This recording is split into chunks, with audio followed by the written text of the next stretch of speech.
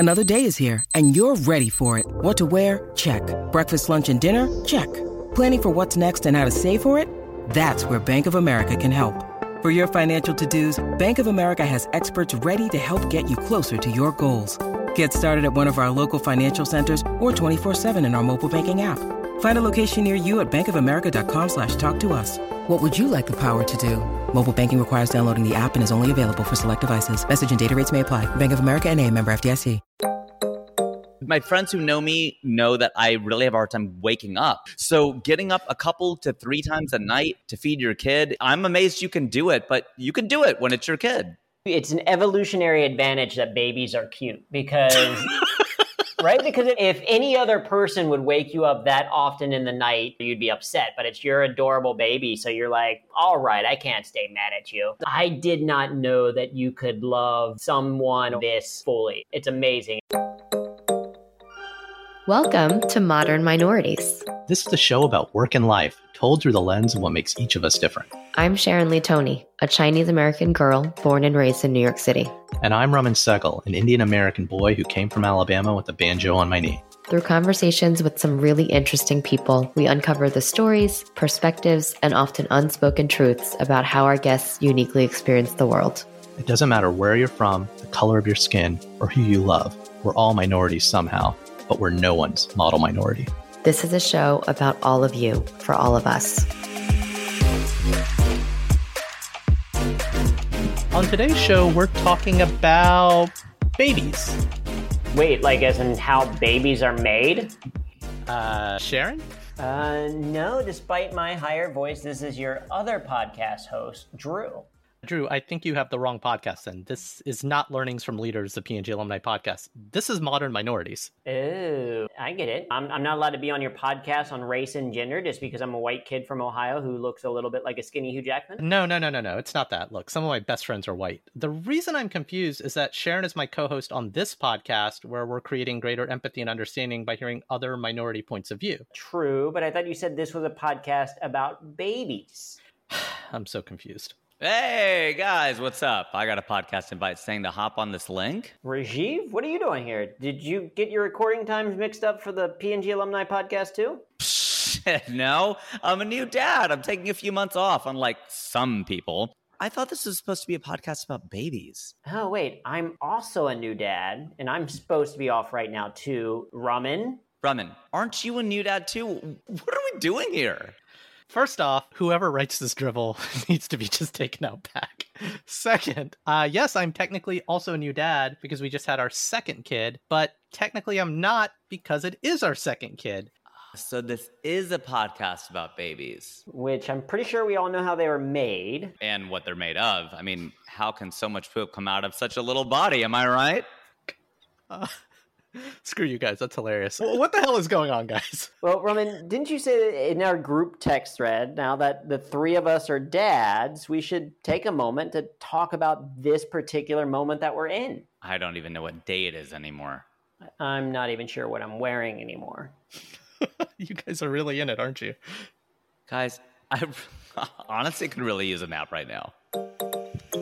Okay. So if you haven't figured it out by now, two of my very close longtime friends and fellow podcast hosts on another podcast, both Rajiv Satyal, the funny Indian, and Andrew Tarvin, humor engineer, also just had new babies. Not with each other, though. Not that there's anything wrong with that. Of course. So look, we're new dads, and as lots of people don't have kids, we figured another minority experience we could actually shed some light on is what being a new parent is like. But don't many of your listeners have kids? Yes, but to them I say, do you even remember what those first few weeks were like? I think we blocked it all out. I don't even know what time it is anymore, but I've got a beautiful baby boy that is exactly 2 weeks old. And I've got a beautiful baby girl that is just over a day of a month old. So you guys are in it. Well, I have a beautiful baby boy that is, I don't even count in weeks anymore. Yeah, 3 months old, and a hilarious little girl who's 5 going on 15. And I think it goes without saying that we don't have this shit figured out. So I want to ask you guys, again, for the moment, like, which you will undoubtedly forget several years from now in a haze of everything. How are you holding up? Rajiv, my God, like, how are you doing, man? I'm doing all right. I think that you probably got a good sense of it when I couldn't make the earlier time slot, and early was 11 a.m. p.m. Pacific time. That was kind of a sad miss on my part, but it was another rough but great night. I mean, my friends who know me know that I really have a hard time waking up, just generally. So getting up a couple to 3 times a night to feed your kid, I'm amazed you can do it, but you can do it when it's your kid. What about you, Drew? I mean, you're a month further along. How you holding up? Yeah, I mean, I think to Raji's point, it's an evolutionary advantage that babies are cute because, right? Because if any other person would wake you up that often in the night and for you to have to change them or whatever, you'd be upset. But it's your adorable baby. So you're like, all right, I can't stay mad at you. But no, both me, my wife, and our daughter were all doing very, very well. And no, we're just having so much fun. I will tell you that as an engineer, and I've joked about this in stand-up in the past as well, like I've never been great with emotions. I've always considered emotions as just data in a way. I did not know that you could love someone or something this fully. It's amazing. And maybe it's because it's mine, because I'm like, I helped make that. That's why I love you so much. But that's what I'm feeling right now. I guess that was going to be my other question. Like, it's funny, kids... I used to call my wife my favorite person. That was my compliment to her when we started dating, when we started getting serious. And now I literally had to write an anniversary card recently. And I was like, you're my favorite person that I am not blood related to. And I used to say that to my daughter. It was like, you're my favorite person. But now I'm like, you're one of my favorite people. But the son, like my second, I barely know him, but I'm like, oh, I can't wait to get to know you. Does that make sense? Oh, absolutely. One of the things that's interesting to me is that I think the reason why I love my daughter so much is partially because I love my wife so much. And so I love my daughter because this is an extension of my wife in some ways. And now I love my wife even more because she is the reason for the daughter. Like the two of them, I think it continues to grow. But my wife has already easily told me that, listen, I think that you're a swell person, but my love for this person, for our daughter, is more than yours. And I think that's okay. I think it's good to have all of that joy. Much better than the alternative, like, I hate both of these people more. I think that's how it becomes later, though. Yeah. Like as time goes on, it's just who competes for that bottom slot? You just try to stay out of that bottom slot. I think. The hate festers. Yeah, which I think as a father, that's sort of our role, is to play that, sort of be the punching bag a lot of time, isn't it? I don't know. It feels like I'm already playing that role. I feel like there's a Dark Knight quote in there, but yeah, like, absolutely. Born in the darkness of this. Well, and I think it is interesting. What's fascinating to me is kind of the expectations of fathers is, at least where we are in Panama, sometimes seemingly so low. Like our pediatrician was like very excited that I was there and attentive in the hospital room and that I was there the whole time. She like had these horror stories where she was like, yeah, I had this one woman who was here, and the only way that we could convince the father to stay was if we played the soccer game at the same time that she was giving birth, and that she had an all-male kind of like team, and that the male doctors were also watching the soccer game at different breaks. And I'm like, that's the bar? Like, I just got to be present to be a good father? Like, is that it? Well, so you guys are in it. Like, month 1, month 2, I'm on month 3 of the second. Like, what is different from what you expected? Like, you guys were kind of holding your breath, cautiously nervous, but excited. And then the world changed. Like, so now you're on the other side.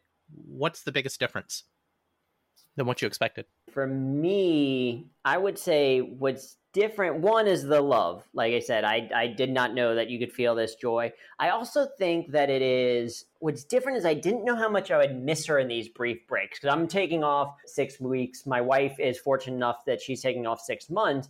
And periodically, I've had to do 1 or 2 quick meetings like this one. And the very first one that I did was 45 minutes long. And I went up, did the meeting, and then came downstairs. So it's not like I'm physically even leaving home. I'm just going up a few steps and closing my office door. And by the time I was done, I missed her. I was like, it's 45 minutes. I started crying a little bit when I went back to hold her again. And it's like, it hasn't even been an hour. And you only came into my life just a couple of weeks ago. So that level of emotion is different. And as is burping. It's harder than I expected. Yeah. You just got to whack them really hard. Like, you just got to get out. You know, it's funny. So when my daughter was 6 weeks old, I don't know if I've told you the story. I had the opportunity to interview with this amazing company on the West Coast in LA. And I went down to the city and did like the first interview for a couple hours. And then I came back and they flew me out. And I made it like a 36-hour thing, like red eyes all the way. And I wanted to visit my grandpa while I was out there. Rajiv and I actually met up and played ping pong in a park. I remember distinctly. And on the flight out, The Revenant was on, the movie with Leonardo DiCaprio being like a fur trapper. And I'm just going to spoil it because it's like 5 years old now. His son dies in the movie. And when that happened, I just started bawling uncontrollably on the flight because I was like, I've abandoned my daughter to go interview with this stupid company. Yeah, the emotions. I've abandoned my boy. I've abandoned my son. Sorry, there will be blood, but I think of that. I think of that every single time I go to the market. Like Drew and you were saying about like leaving your family. I've abandoned my boy. I love that. It is amazing. Pop culture, though, it is amazing because we have noticed, and maybe Netflix knows that we have a baby now because it's changing what it's suggesting to us. And we watched some great there's a babies documentary on Netflix that's really fascinating, a few other things. But we saw Fatherhood from Kevin Hart as this thing, and we started to watch it while we were still pregnant, which is a terrible idea because Kevin Hart's wife dies due to complications from the pregnancy in the film. And it happens at the very beginning. So it's not a spoiler. That's the premise of the movie because he's basically a single father. And it's like that, we couldn't watch it. Like as soon as we started to realize that that's where it was going, it's like, there's no way we're going to watch that before we go into pregnancy.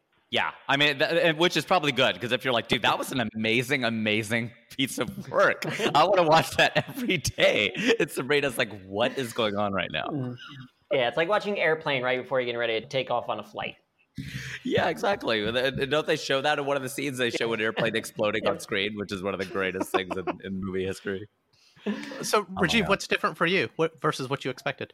It really is beautiful. You hear about that. I was in the delivery room and fathers will tell you that, like, it's a beautiful experience. You're like, bullshit. There's no way that it is. There's no way what you're describing is beautiful. That's disgusting. It's gross. Like all these thoughts where I was pretty open about this. I wasn't like hiding this. I was going, I believe going to be traumatized by it. And there's something about it, I guess. Yeah. When it's yours. I mean, it's just, it really is beautiful. And my wife looks great. I mean, I think that's the other thing is that even pregnant, people would say that to her, like, you're a really beautiful pregnant woman and you're still a beautiful woman. And I think she needed to hear that, but it helped that it was true, right? I'm not very good at lying. And so for me to be able to actually say that and mean that, I think was a big surprise, to be completely honest. Well, and it's a truly incredible experience just to that point of it. And maybe it's sad that it forced me to do this because I just didn't have the context, but it is incredible what women are capable of doing when it comes to pregnancy, that their organs internally shift to make room for a baby. And then their hips and everything opens wide enough for a baby to literally come out. And then after the baby comes out, for the most part, like many parents, if they're able to, then can sustain that baby for like a year just on breast milk. Like they not only produce the baby, they produce the fuel for the baby. Like it's incredible. And that I think is like having witnessed that is also maybe a potential change of just that appreciation of like, there's no way that like men should be in charge. It should be women running everything because it's incredible. And they can function on like less sleep at a highly competent level. Like I try not to tell my wife that I am ever tired or I'm ever feeling off because I'm like, I have no room to contribute here. As much as I am helping, you are doing way more of this than I am. And because it's just, and again, I'm not as heavy a sleeper anymore with both kids. Like, and we've kind of split the responsibilities where I'm on point for the 5-year-old and she's on point for the baby because she's nursing. But like, she is operating at like a higher level than I am. Yeah. No, they really are. It's become very PC to say that. And as a comic, I try to look for the truth and try to go, okay, hold on. Is this actually true? Whatever. But you go like, yeah, it really is. Like, I mean, a friend of mine put it this way out here. He just said, you might feel inadequate. So, Yeah. well, that's not unusual, but he just said you might. He goes, just be ready for that, because I'm doing all sorts of things around the house, cleaning, and I'm running errands, and I'm doing all this stuff, and you're aware of like it's not even 20% of what she's doing, and she's doing it with a smile on her face. And even when she's not, that's totally okay. But I think for fathers, it is important to realize, like, just hang in there, man. Just, you're going to be the Art Garfunkel to the Paul Simon. That's who you're going to be.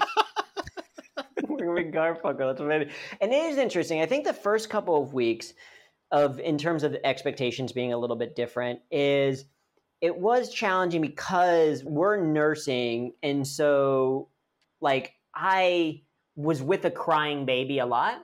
Like I would start and I would do the burping, or I'd be holding her, and then back to that inadequacy feeling. You're getting the leftover, like non-cute moments. Got it. Yeah. Well, but then the baby starts crying, and it's like I can only do what we call the elephant walk, or bounce around too much, or like kind of play with her, etc. Where it's like, no, she's literally just hungry, and she's not going to stop crying until she gets food. And because we're nursing, we're not yet to bottle feeding, there's like, it's gotta be my wife that does something. And so it feels like, one, I have to give more responsibility to my wife. Hey, I know you want to take a nap, or I know you're getting ready to take a shower, but baby has decided that she's hungry. But at the same time, you're like, I cannot solve this problem. My solving this problem is giving you to someone else. And so it took a moment to realize, like, this is nothing against me. It's not like the baby is like, you as a person are terrible. I hate what you did as a high schooler.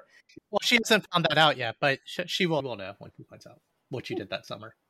But it's that thing with the feeding, like, it's a sensitive thing you have to manage, because your wife, the mother, wants to feel like she's not just a milk factory, straight up. Like, yes, I can't do this. And I really, like, I always try to understand when the last feeding was.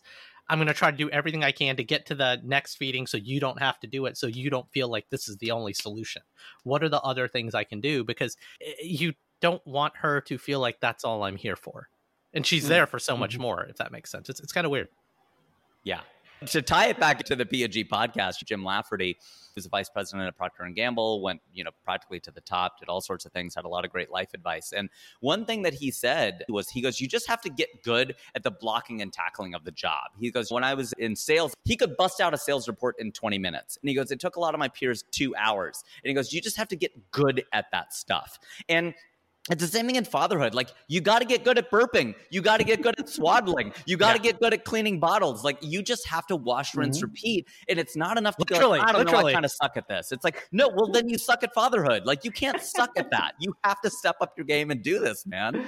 Yeah. So can we talk about burping for a moment? Because I have been trying to Google. It's fascinating. It's going to be interesting to go back and look at my Google search history of the things that you just like Google, like what color should poop be and all of these other things. Like, but with burping, have you all settled or found a technique? Because I was reading somewhere and it seemed almost like as a pass away thing that was kind of like, make sure that you start burping down more towards the bottom and then slowly raise your hand up their back, because that's helping the like gas bubbles to escape. And then it's like, I'm like, am I hitting hard enough? Do I have the right cupping? Like, I don't know. Have you all settled into Roman? Probably, because this is number 2. But I'm like the burping champion of the world. Wow. I would place gold in the Olympics. I'm so good. It's not even funny.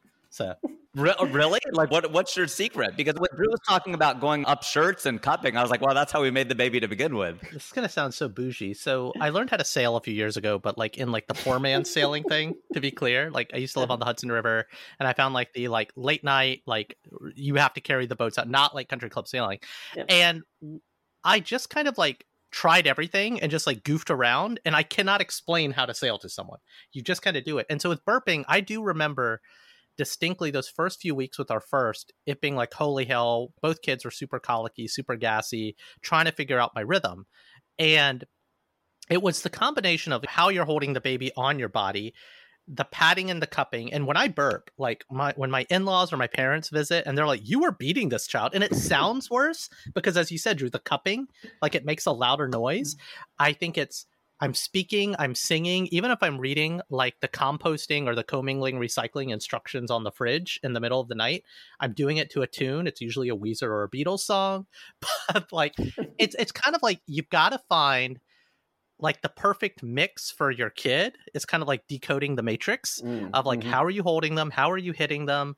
they're hearing your voice. It's like everything. And then the last thing I'll say is walking around, like going up and down stairs helps because they're shifting their body, and that's literally shifting something. So it's hard to explain it. I'm not saying my formula will work for you, but it's like, I think I just did so much trial and error that it's now like instinctive. Like my wife will just hand our baby to me now. And I'm like, yeah, let's go. And what's funny, my daughter, who is 5, every once in a while, we were playing the other day, she's like, Daddy burped me. And I'm like, I'm not going to hit you.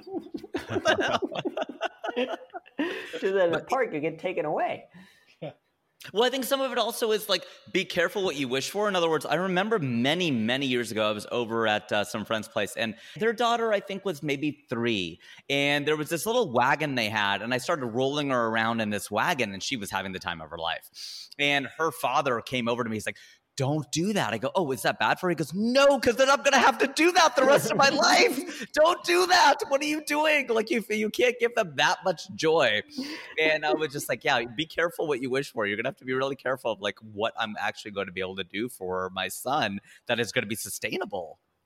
It is interesting thinking about that, of like the patterns that you're setting or establishing. Because we worked with a doula here during pregnancy. Amazing. In terms of like decisions, best decisions that we made, one, having a doula was incredible for pregnancy, came to the hospital as well. And obviously it's a little bit different in Panama, so it was a little bit maybe easier to do. But that removed a lot of question marks. And she was saying her kid now can't fall asleep unless the kid is on one breast and holding the other. Like that is like, because that's how they started to go to sleep. And so I'm already like, yeah, what patterns are we already establishing that is going to be hard to potentially break a little bit later when it comes to, are we going to try to sleep train or not? So I think that's interesting. The other thing that this goes back to maybe the initial question of what's different than expected. I did not know there was going to be so much singing involved in terms of like you said, Roman, you just start singing the descriptions that you've had. I've been singing Christmas songs, those are the ones that I've known. I'm bringing back a lot of what I learned in musical improv, where I'm just like improvising songs now to the baby of like whatever's going on. Amazing. What's your go-to song right now? My favorite song to sing is Dear Theodosia from Hamilton, the Hamilton soundtrack. There's something about it being in like maybe my register or whatever. And it's a very like, I'm cheesy with like, I like the songs that have this meaning, like that I can be singing to my daughter and for it to be meaningful. So it's like that, or All of You by John Legend, I think is really good. Or like Count on Me by Bruno Mars. Like I like these pop songs that still have kind of like a metaphorical meaning. So that, and then the other thing is improvising some rap. So like when I'm doing a little bit of like muscle exercise with her, she's just laying on my lap and we're like, swinging her arms out. I move her arms as if she is a rapper, like if she's Eminem, kind of rapping around. I do an improvised rap about whatever we're doing at that moment. When I was in high school, I wrote like a lot of alternative music lyrics on my like textbook covers, Pearl Jam, Soundgarden and stuff. So these are like lyrics I have committed to memory. And so first time around, second time around, I find myself singing Black Hole Sun or No One Else by Weezer. And I'm like, these songs are terribly inappropriate, but I'm going to keep singing them anyway because it's getting my kid to sleep. Well, I don't think we start listening to lyrics until much later. I was very lyric oriented, and you guys are too, I know. And Drew being a comic and into words and everything else, it's like you don't think about that stuff. So when there's stuff that's inappropriate on the radio for young kids, you got to think back to when we were in 3rd grade or 7th grade. It wasn't until later we're going, oh, wow, what are they actually saying? I mean, some of that stuff didn't even really occur to us. I mean, Papa Don't Preach was about whether Madonna was going to keep her baby. Yes, that's literally what she's saying. I'm going to keep my baby. I know, but that's not what you're thinking about. You're just singing the melody and the harmony. It doesn't matter to you. It's like Hey Ya. It's like Hey Ya's been fun. We've been dancing a little bit to Hey Ya, and it's like, oh no, Hey Ya is intentionally a catchy song, but depressing lyrics. Because if nothing is forever, then what makes love the exception? Why, oh why, oh why, oh why? It's like, no, it's actually a depressing song if you listen to the actual lyrics. But it's the singing, I think, and so that I think was unexpected. I did not expect to sing as much, and I've really been enjoying it. Like I don't know, I have these like weird flash forwards that almost make me both excited and sad and maybe I don't know if it's going to actually happen or not. Maybe it's too movie-esque in my head, but like I'll be dancing with my daughter singing and it's like late at night or whatever. And then I almost flash forward to like, oh, when she's 5, maybe we'll still do some dancing and she'll dance on my feet. And then when she's 15, I'll dance like awkwardly and she'll hate it because like her friends are there. But then when she's like whatever, she's going to get married, then we're going to have the father and the bride dance or whatever. Like I have these weird like moments of this exciting life that we're going to have together. One thing, it's kind of cliche, but people are like, every day gets better and better and better. And that is absolutely true. The older they get, there's going to be a new thing. I'm really scared of the teenage years. Like I'm getting visibility into that right now with the 5-year-old. But the truth is every day gets better. And I was talking to a parent of older kids about that. And he was like, but Raman, think about it this way. That means all the preceding days were worse. So I'm like, and what he was saying was like, the moment you're in is actually worse than the moment I'm in. And he wasn't trying to hold it over me. I was just like, oh yeah, you're right. So I try to, I mean, the other thing, the fallacy I do is I play the numbers game all the time. I'm like, oh man, when he or she is like 15 years old, I'm going to be this old. I'm like, yeah. I think for me, I can't imagine loving him more when people are like, oh, it gets better. That I don't doubt what you're saying is true. I mean, I don't know if day 14 is better than day 13. I don't know if it's that granular. Now, what is amazing is how quickly they grow. And when people say, though, oh, it's amazing how quickly it goes. Yeah, you hear that all the time. But no, what I think the part they didn't tell me was, no, he can actually do something different on day 12 than he could on day 11. Like he's wriggling differently. He's moving differently. He's smiling. It's like, oh, that's what you meant. Not just that the time goes fast and that the days are long and the years are short and all that kind of stuff that you hear about time. But one thing I always said that I would do, or try to do at least, is to try to avoid getting into a schedule too early. I feel like we put our kids on these tracks so quickly.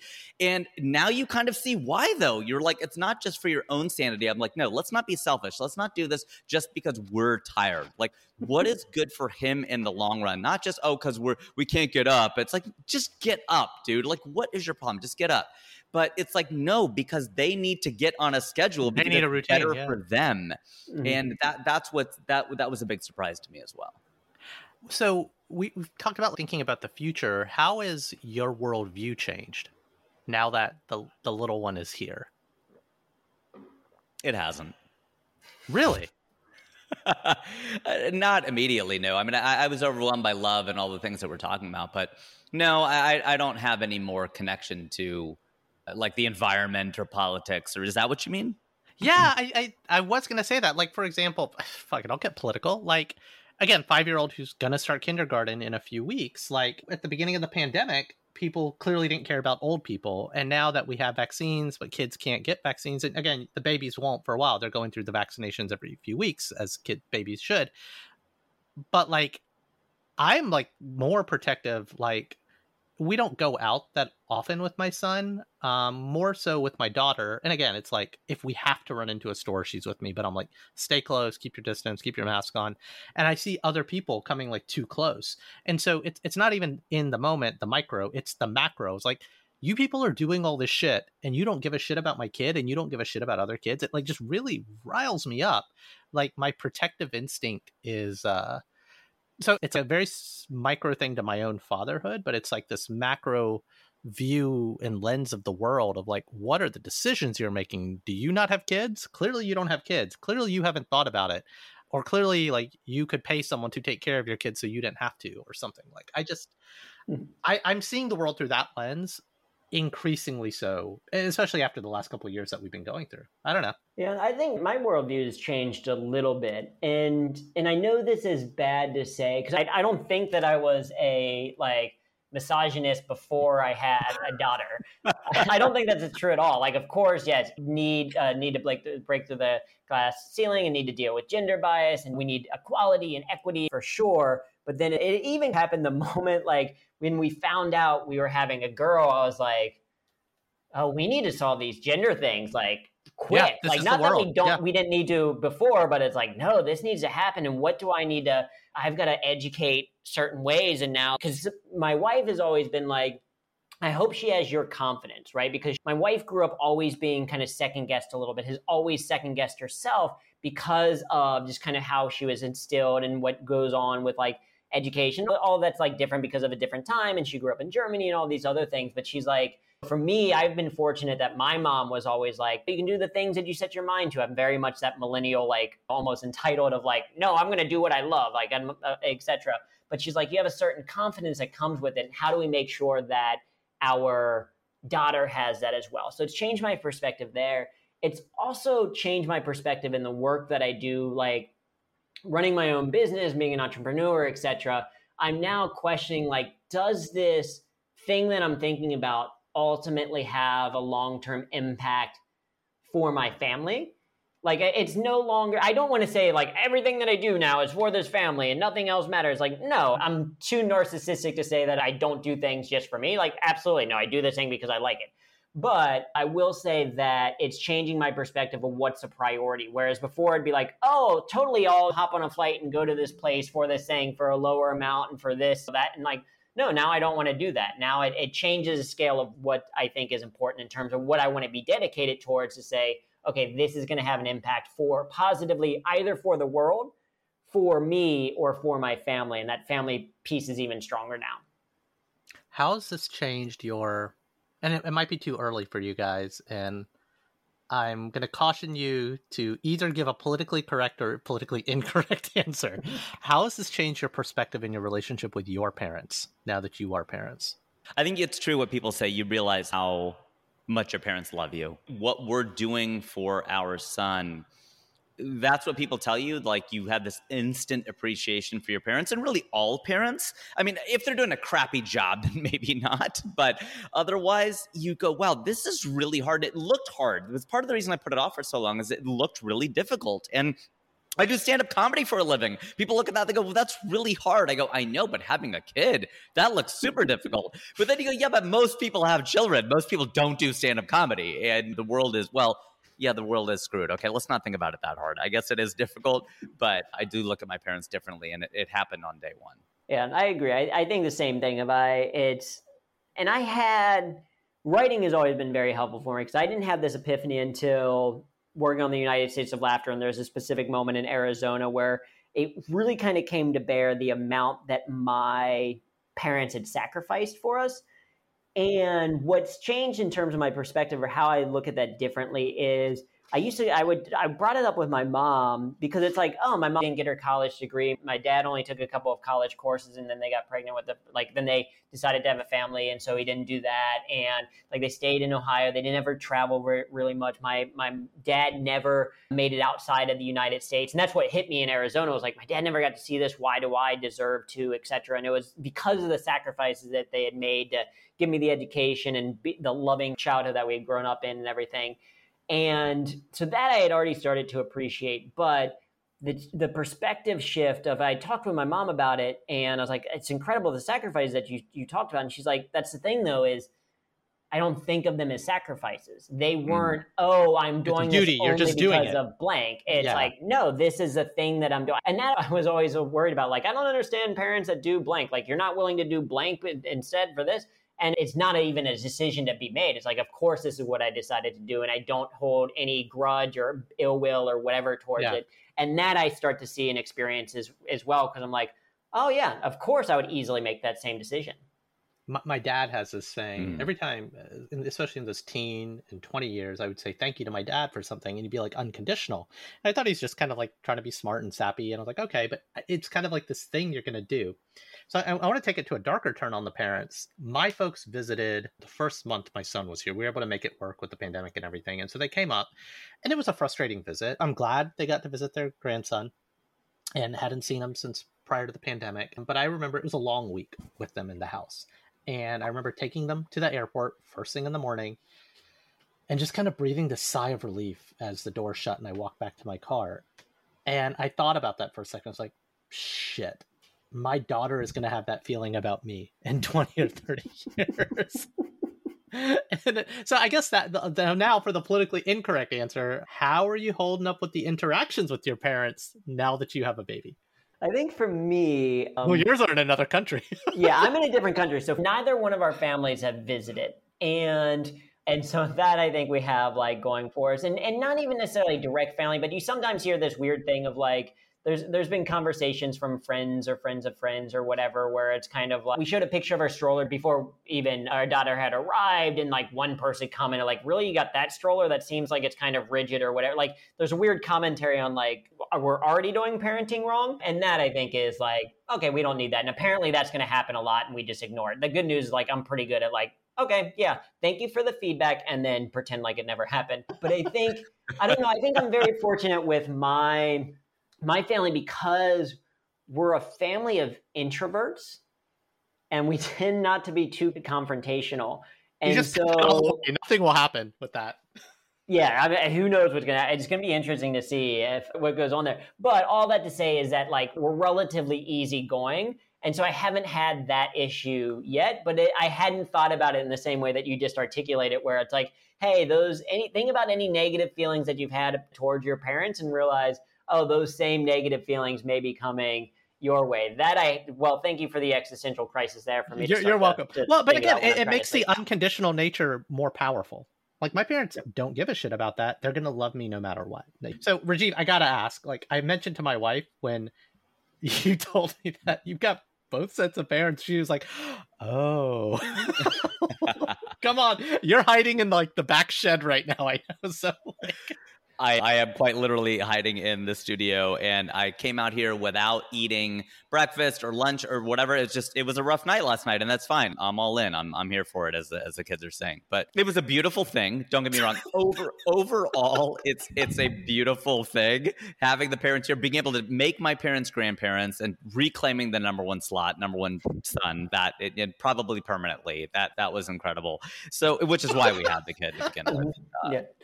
The whole purpose. But it's hard. It's much harder than I would have expected. I think my wife saw it coming, where she was like, dude, this is not going to be easy to be able to manage this many people.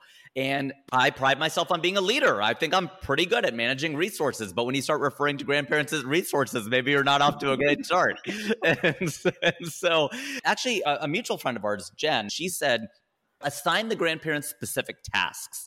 Make sure that you're telling them to do specific things. Like, Dad, you're responsible for this. Dad, you're responsible for making sure the gas is full. And this, Dad, you're making sure that you're doing the gardening. And that sort of thing, where it's divvied up and everybody on the team knows what's going on. But dude, it's hard. Managing FaceTime with our son is not the easiest thing. And there is, I believe, a little bit of jealousy. There's territoriality. There is keeping track.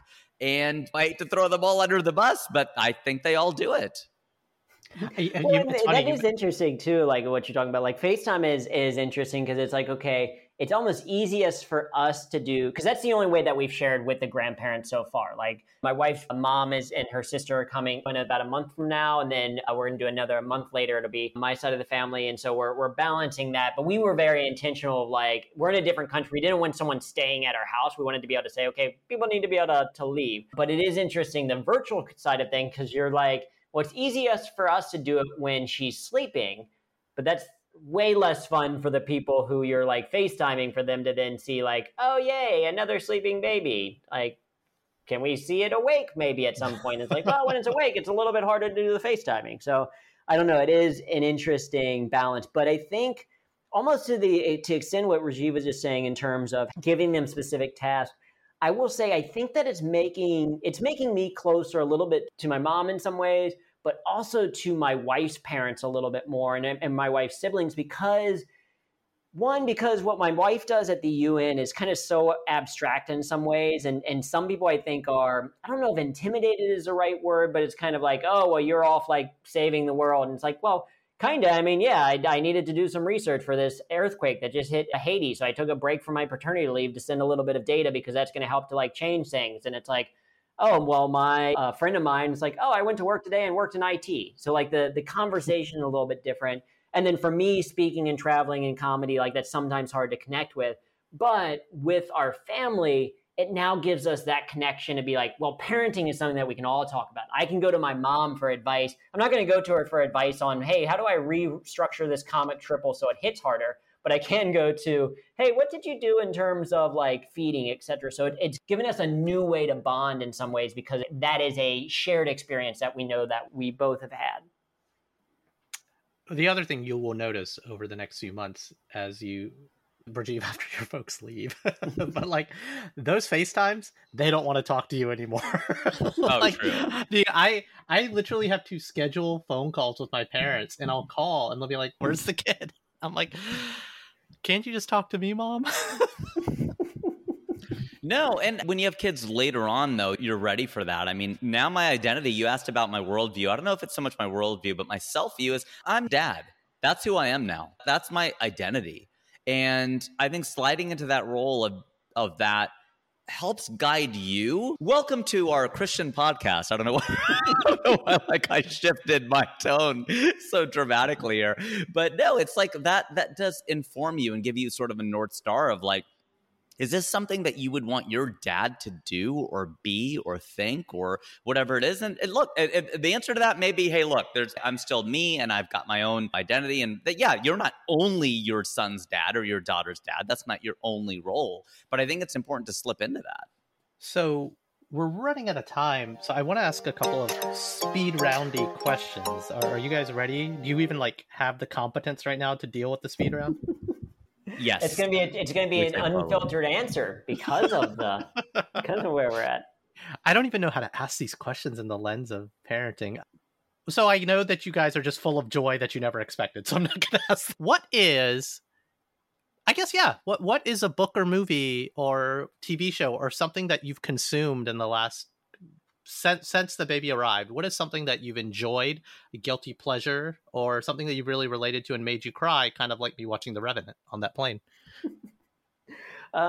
Two things that come to mind for me. One, in terms of pure helping, like I really enjoyed the first season of Ted Lasso. I had not watched it, but I think it hit at a good time because I was basically watching it when on night duty, and AirPods are an incredible invention, or Bluetooth headphones or whatever. Like that is on my like underrated technology tools, that plus kind of a baby tracker and right music, but AirPods. Oh, and we got this like Polaroid camera that has been amazing. There's something different about, we take a ton of digital photos, but then every now and then we also bust out that, and that's been really cool to see. Almost, it feels like vintage style. So from a technology perspective, AirPods and one of like the Instamax's Polaroid cameras are two things that I would recommend to new parents. But watching Ted Lasso late at night, because it's a feel-good show, it's a positive one, it's someone who's like wants to be a positive force of nature, that has been good.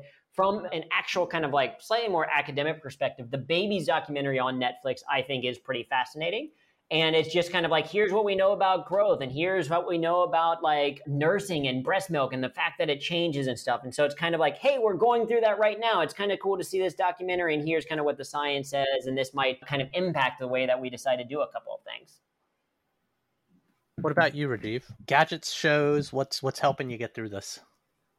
The Departed. I find myself watching really gritty, hardcore, dark kind of things, like things that I've seen before, like, right? Because you've got all this wholesome, it's milk and toys and babies and grandparents and all of this talk, and then you're like, I just kind of want to rewatch Collateral.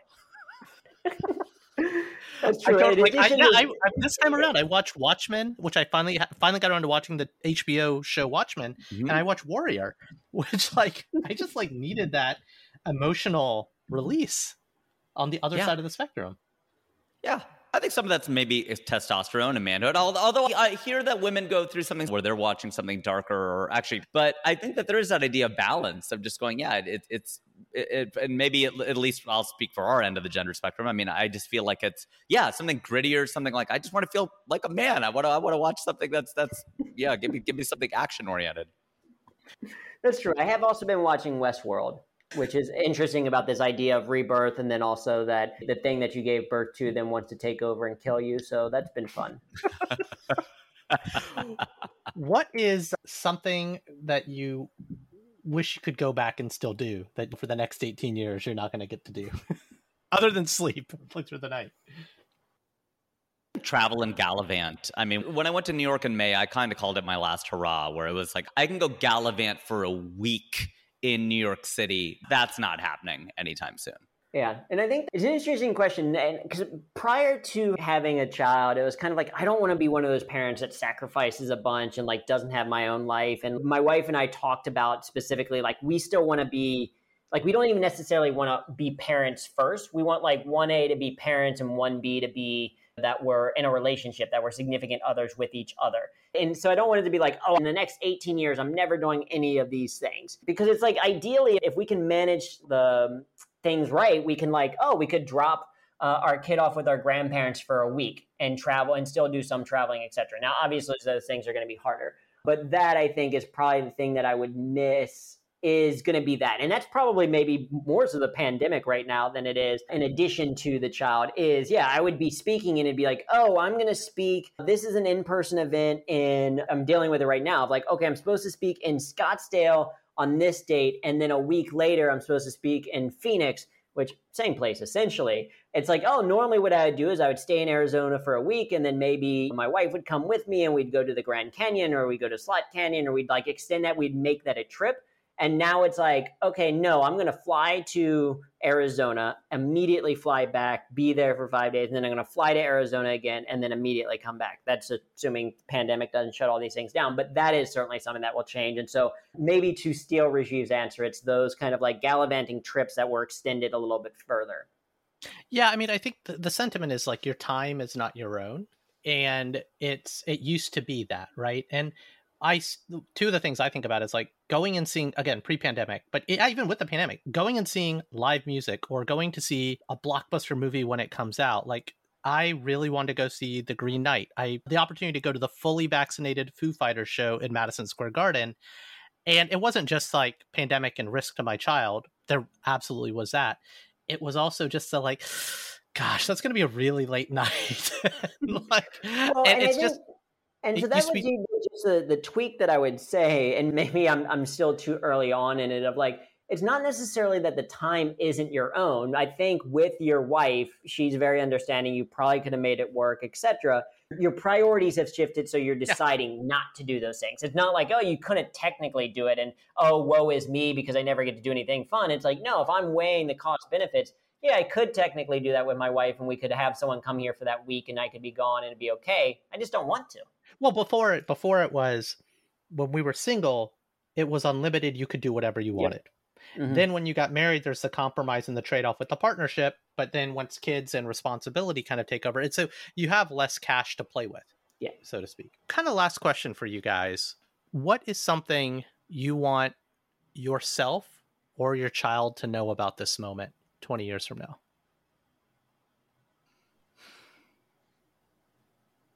I think that it will take 20 years. In other words, explaining how much we love you, being able to cuddle you, whatever. Whenever our parents would tell us those stories, we were just kind of like, yeah, okay, whatever. And not that we were being cold, but we just aren't going to get it until later. And maybe he will. Maybe things will change, or maybe he'll just be really mature, or he'll be very sentimental like Raman, or he'll be something like that. But it's kind of like you just don't really appreciate that until later, most likely. And being able to share that with him, that part, you go, gosh, I hope I live long enough. And I hope that we're able to have those kinds of conversations to go, wow, it really was something. Because somebody said to me recently, ask your parents what the day you were born was like.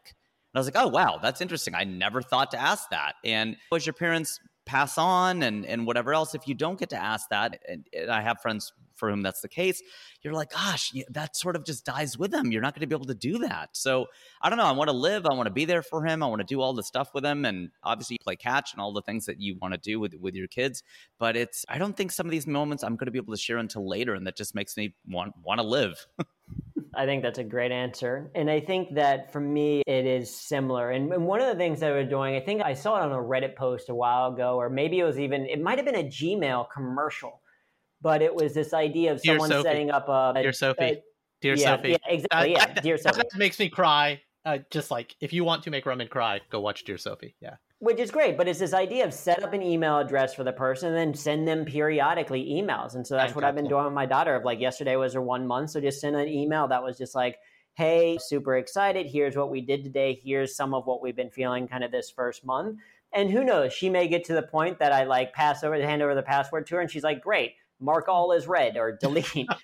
Like, maybe she doesn't care about them. And to Rajiv's point, maybe it takes some time for that appreciation to settle in, because that's a great question that I've never asked. So I'm going to have to ask my mom that as well, because you don't have that same recognition. But I think for me, what I think a lot about is just in the message that I share, kind of the email, is just the joy that we have right now, that this insular moment where my wife and I both aren't working, we're in Panama, which we don't know how long we're going to be. Maybe we're here in 20 years, or maybe it was only a 2-year stint. who knows? But like that, this is a very, very special, specific moment. And I think that we're trying to take the time to really kind of recognize that. And we're very fortunate to be able to do that. But the level of love that we feel, the joy that we feel that our daughter has brought with that, I don't think she's laughing on purpose yet, but she laughed in her sleep on accident maybe the other day. And like my heart melted and was like, oh, that's the thing that the rest of my life I'm going to be going after that laugh now. Like it used to be the laughter of strangers as a comedian. Now it is that one person specific laughter. And that I'm really excited to see where things go with us. And to Rajiv's point, I hope that, okay, now I got to eat a little bit healthier to make sure that I'm around to see as much of it as possible. That's beautiful, man. Well, guys, I know personally we'll be checking in with each other. Who knows if people will get to hear some of those conversations, but I know things are crazy right now. You're in it, and hey, it gets better, I've heard. But I really appreciate you making the time to kind of share, and I wish sleep, not just for you or your beautiful children, but for also your beautiful, beautiful partners as well. So get some rest, and yeah, quit working on your parental leave, guys. Jeez, seriously. I know, but hey, you had an idea, and I love that we captured this, so thanks for having us on. Seriously, man, I echo that as well. All right, well, see you when I see you. And that's our show. Like what you heard? Please subscribe, leave a review, and a 5-star rating on your favorite podcasting platform. Now more than ever, people need to be hearing these stories. Please share our show with a friend or 3. Want to learn more or got something to share? Visit modmypod.com or email us, himom@modmypod.com. You can also follow us on Instagram and Twitter at modminpod. We'd love to hear from you. Now, here's a preview of our next episode. When the Rodney King story broke, the host of the show says we should talk to the cops' parish priests and see if they could give us character portraits of these cops. And I said, I think we should be talking to Rodney King's kindergarten teacher, because the kindergarten teacher is as relevant as these cops' priests. There was silence in the room, and the executive producer said, okay, noted. What stories do you think we should be doing? Then I pull my papers back and I start going through them. That meeting ends, and I walked into the ladies' room and I just collapsed. Like, it just took all the courage I had. It's my first big journalism job, and I was speaking up, telling them they were wrong. And that's when I realized I was going to stick with this career and it was going to work out. That's it for now. I've been Ramin Segal. And I'm still Sharon Lee Tony. Remember, we're all modern minorities out there. We'll talk to you soon.